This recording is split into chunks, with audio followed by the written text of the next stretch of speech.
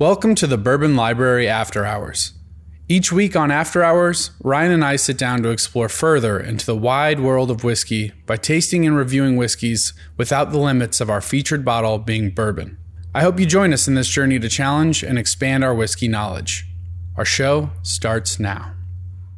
This is Ryan. I'm with my buddy Brian in Los Angeles. He's a filmmaker and actor and a story producer and a number of other things.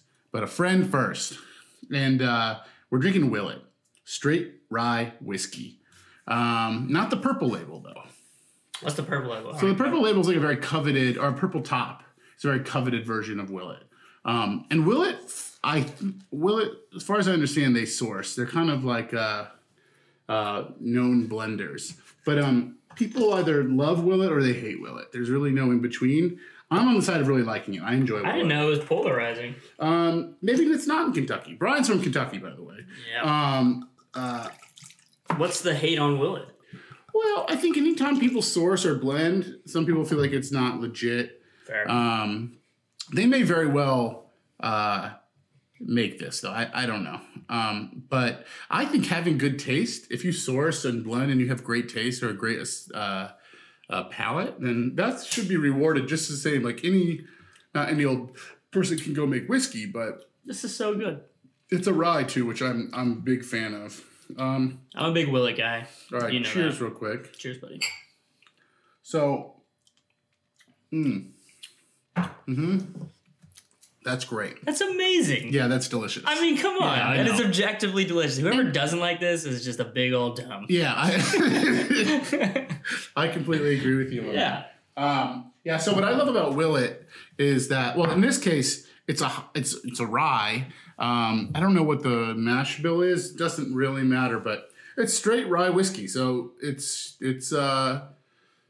yeah, and it's 111 proof, almost 112. So it's high proof. It's rye, so it's spicy. That's where that spice comes from. It's a different grain than what you're getting in bourbon. You know, you're getting corn in bourbon. This is a rye, Right. which is just a cover crop. Yeah. That's where you get like more grassy notes, more like earthy tasting.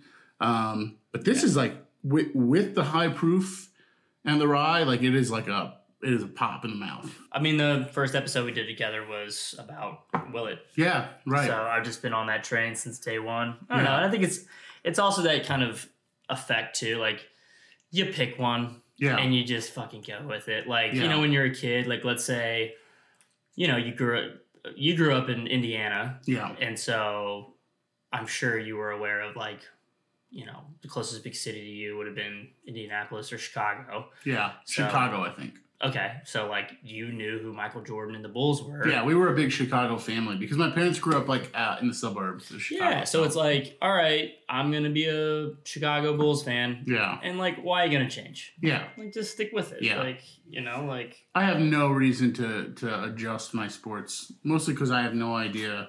I don't even know the seasons that most people play any of the sports. Let's set the stage a little bit. Let's set it. We're in Laurel Canyon in Los Angeles. Sort of a magical place. A lot of 70s singer-songwriters wrote about or in Laurel Canyon. There's sort of a magical thing to Laurel Canyon. And maybe you live here, so maybe you don't feel that way. But as an outsider, I think it's a really sort of special place. This is... All right, ever been to Tulum? I have not. All right, so I have this theory that Tulum is... They still have what Laurel Canyon had before everybody descended upon LA. Like, I feel like this is where creatives went and people like got in touch with, you know, themselves, with art, with, you know, the universe, God, whatever. Like, this was the place. Yeah. You know, like everybody shits on all the Instagram models and shit going to Tulum. Yeah. But like, there's a reason. Like, There's a draw to it that's there's a draw. higher level. Yeah, there is a draw. And that's what Laurel Canyon was. Yeah. It's not anymore. Yeah. Clearly, we are in the later years of the... Yeah. Well, you know, it doesn't have the same, like, okay, so we went for a walk the other day, and every single person looks famous or rich or both. Yeah, everybody's got the jawline. And yeah. And then they all have Porsches. Yeah. And I mean, or some other nice sports car. Yeah. A lot of like middle-aged or older white dudes like listening to rap music on their cell phones. And it's like, oh, maybe they were the producer or something. You know, I just say, who knows? They're like showing it to their other buds or whatever. Yeah. But I was like drawn here. I've been on this like spiritual journey for like the last, I don't know. It's always a spiritual journey. I guess maybe that's what I'm doing in life. But I started in Northern California for a job in San Francisco. And then we went further north. And I think that's a really special place. Some of it, but it's like a little bit like, it's the ocean. You know, when you stare at the sea, it's like there's something really profound about it. It's also like, all of America, but like native land. And, and like there's like a lot of like markers of stories that like talk about Native Americans, and like they're reshifting the narrative in a lot of these like big parks and stuff to like tell the true stories. Yeah. So it's like that was something very moving. I went to a place called Ore. Hot Springs, which is like this like 60s. It was from like 1800s, I think, but there's no cell service, no internet. We stayed in a little cabin. There's a bunch of little cabins or yurts, or you could camp. And there's hot springs, and it's fully nude or clothing optional, and not gendered. It doesn't split. Everybody's just there, naked. Everybody's hanging out. Everyone's hanging out. Yeah. My brother was like, he said so seriously, he's like, I would think of you as a nudist or like an exhibitionist. I was like, what? Your brother said that about you? He said that about me. I have no reason. I'm not fervently disagree with that assessment. Is that Alec? That was Alex. Alec, no. Yeah. No, sir. No, I don't know. I mean, I'm just comfortable. I've seen you naked. Yeah. Due to either your films or just us staying together. Yeah. At some juncture. Yeah. But I would not define you as a nudist. No, I don't. I don't peacock. No. No, I have no reason to. But I mean, honestly, if you did, I'd be right there behind you saying, "Go ahead, brother, peacock that shit out." But then you will be humbled by true peacocks. It's happened to me. It's rough. There was lots of average people too, but it happens. Yeah. So we were in Ore, and really spiritual, sort of beautiful place. Like I really felt like I was like, oh, this is a magical place. And we went into Mendocino, and we were on the ocean, and like every sea town, there's like a lot of old people. I mean, it's February. Who the hell has time to go do this except whatever reason we were doing that? Yeah. But it was cold. It was beautiful. You take in the sea. It's like a really, I don't know, very meaningful. But that's what you do. You can't. You can kind of go eat, or you can do. There's culture, but it's not. The culture is the ocean, you know. And then we went back to San Francisco, and then which there was a bunch of great bourbon there, which was kind of quite unexpected. I drank lots of good whiskey in San Francisco. Wait, whiskey or bourbon? They had bourbon. Yeah. Like the bar had a good collection. Yeah. Okay. Yeah, I went to some cool like cocktail places. Yeah. But and then we went to the desert, and that's what I really thought there would be the spiritual thing. Like it would be like a. Well, I remember texting you because you were like, "I'm in the desert," and I was like, "How is it?" And you were a little, wishy-washy, and I said to you, "Do you have mushrooms?" And you said no, and I was like, "Well, you kind of need those mushrooms out there. They're helpful." Yeah, and I didn't even bring any whiskey with me. Usually, I have like a bottle of whiskey with me, for better or worse. And I was just like, I couldn't. I don't know, maybe too many weeks of being on vacation or wintering or whatever. But I was like, I appreciate the desert. And I could see how some people would have a moving experience there. But it's so desolate and raw to me that like I find it so scary. Yeah, that's fair. And the people who choose it, bless them. Different strokes. Yeah. Big time, man. It is a choice, and it speaks volumes about who you are. Oh, desert people, man. It's that's a real statement. I have cousins that, well, I don't want to say they're desert people. They live in Palm Springs. Yeah. They're very like Palm Springs is a different story altogether. That's old Hollywood. Kind of. They're not. They're way more old Hollywood than they are desert people. Yeah. True desert people, man. Yeah. They are tough as nails. Yeah. Everyone said if your car breaks down, don't go to the house at night and knock on it. because they'll like shoot you. I wouldn't know. I mean, our Airbnb was really cool, but it was like fenced in with barbed wire. Yeah.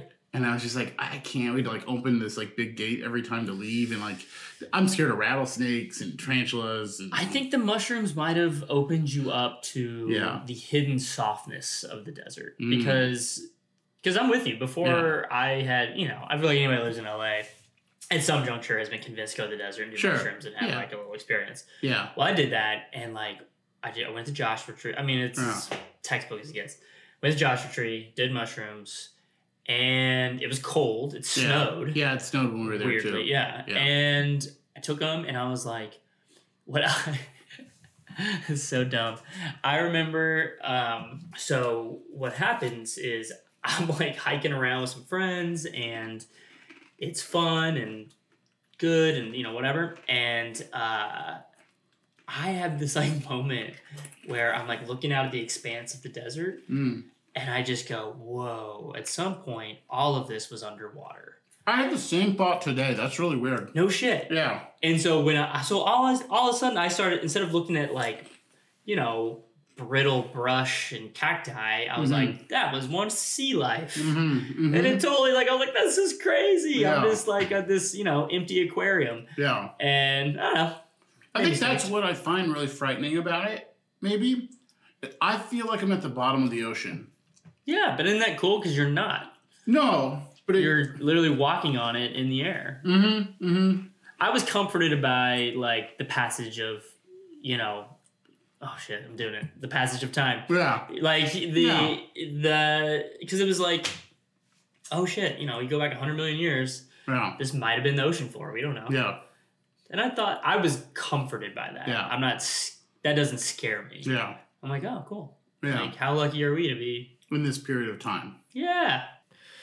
There are certain places on the planet that attract people, but only for certain periods of time. Yeah. And, you know, right now, like Tulum is one of those places where it's like, if you're, especially during the pandemic, it's like, you go there if you want to like frogs. Eat them frogs, baby. But like this, I feel like Laurel Canyon definitely had it in the 60s and 70s, and not so much anymore, because honestly, those people are probably in their 60s and 70s now, and they haven't let go of these houses. So do you think it's the people that cause those places to be those places? What do you think causes that?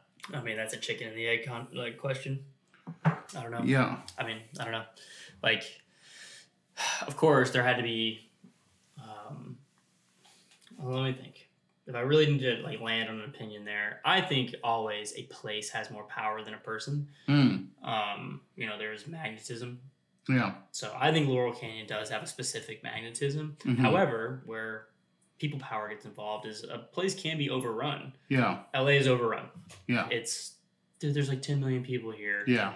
And the height of its, I think, prowess is long gone. Like it has been dispersed around the world by the nature of the internet, and just for the fact that, like, hey, you know, you can be a movie star anywhere.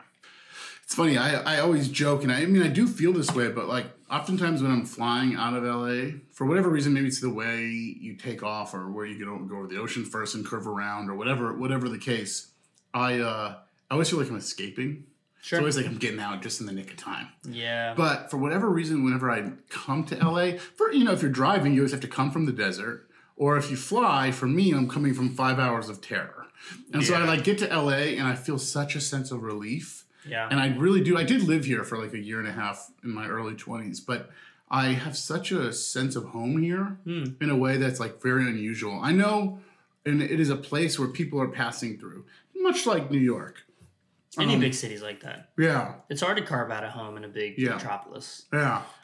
Speaking of special places, Kentucky. Yes. We're drinking Willet. We're drinking bourbon, or we're drinking a rye. But is Kentucky so interesting? So I've been wrestling with this a lot. We're doing a documentary about Empire Rye, which is like New York's rye whiskey. Okay. Rye, historically, really came from New England, or like came from not necessarily New England, but like Pennsylvania, Maryland, New York, because we can grow it. Yeah. You can't grow it in Kentucky, really. In fact, they get a lot of the rye out of the state. Sure. And a lot of what was considered a rye in Kentucky and Kentucky bourbon brands was just like 51% rye. The rest still had everything else. You know, like you have to. There's the barrier of access. Like to become a bourbon, to be bourbon, you have to be 51% corn, and so rye. So like they were just putting enough rye to call it a rye. Yeah. But like New York Empire ryes in particular are like 75%, 80%, 90%. You get a straight rye, you know, all rye, and like going bolder. And there's historical context to that. Mm-hmm. But I wrestled with this because it's like Kentucky's where bourbon is from, and I really think of Kentucky as like whiskey country. Sure. But now there's this idea of like, whoa, wait a minute, New York and all these other places are like, well, what about Texas whiskey and Colorado? Do you think that why Kentucky for bourbon, like for whiskey? Like, is it special, or will it outgrow that and we'll realize that you can have good whiskey everywhere, I guess? Okay, well, this will be a cynical take from a Kentuckian. Mm-hmm. But it's my take, so fuck it. That shit's marketing. Yeah. It's all marketing. Yeah. It's been marketing. They've been doing it. I mean, the French have been doing it, selling their wine since well before us. Yeah.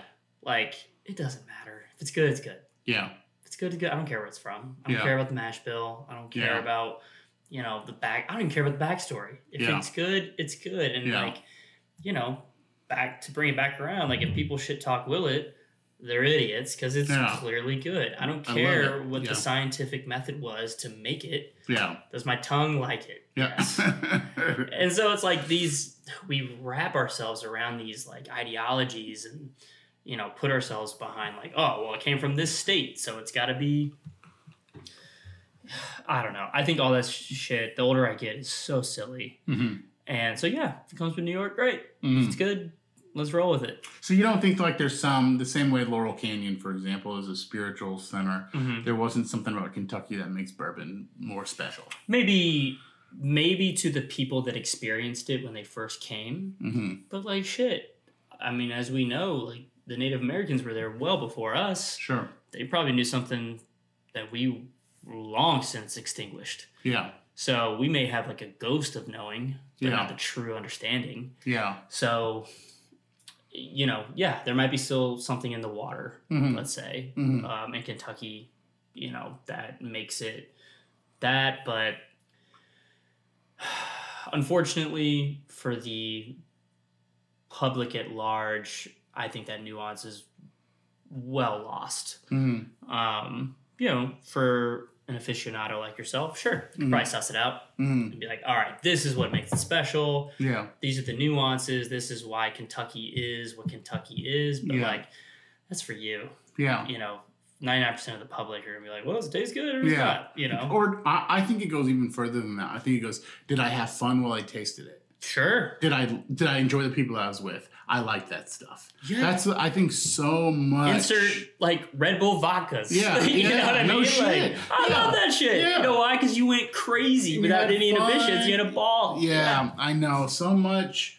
And food is this way, too. It's a little different, but like so much, and I talk about it a lot, but so much about the experience informs taste. And I think that shouldn't be discounted because it's like, that doesn't change something from being good. That's what makes it great. Yeah. And so that's sort of what marketing is doing too, right? Marketing is tapping into that, like saying they create an emotional reaction. Yeah. Like you feel something when you drink this. That's all that you need to enjoy this. Yeah. Is to feel something. Yeah. That's why it's funny. Sometimes I think like, why are we doing all of this? I'm doing a podcast and a documentary about like a poison, essentially. Yeah. It's because it's like it does something. It creates an emotional reaction or like a nostalgia or something in me. And and I think that there's an excitement. There's a life. You feel alive. Yeah. Yeah. And that's, I mean, shit. If you can feel alive while alive. Yeah. I mean, it's sad to say, but most people don't touch that. Yeah. You know, and if you can, by whatever method. If it's fucking whiskey, if it's making movies, if it's I don't know, doing mushrooms in the desert. Yeah, do it. Go for it. Go for it, because like it is fleeting, and like you need to do those things. We need to eat this cookie. Oh yeah, when you drink your whiskey, eat a chocolate chip cookie with it. It's unbelievably good. And you will forever be satisfied. Hey, this is my conversation with Brian Georgie Randalls. Yeah. Director of feature film Runner and new documentary called One in a Million. One of Many. One of Many. I fucked that up. That's all right. So sorry. You do. We're like 5 drinks in. Don't worry about it. It's not even out yet. It's called One of 3 Trillion. Yeah. It's 1 of 100 zillion. 1 of million. Fuck me. Oh, all right, you drunk ass. It's One of Many. One of Many. There you go. It's a documentary about his grandfather, his experience in World War II and beyond. And I love talking to you, buddy. I love you. Love you too, buddy. Hey, cheers. Salud. To drink is to live. Yeah. That was After Hours. Thanks for listening. Did you like what you heard? Join us at the Bourbon Library for more. And remember to rate, review, and share our show with friends. It's more fun drinking together. All right, until next time. Cheers.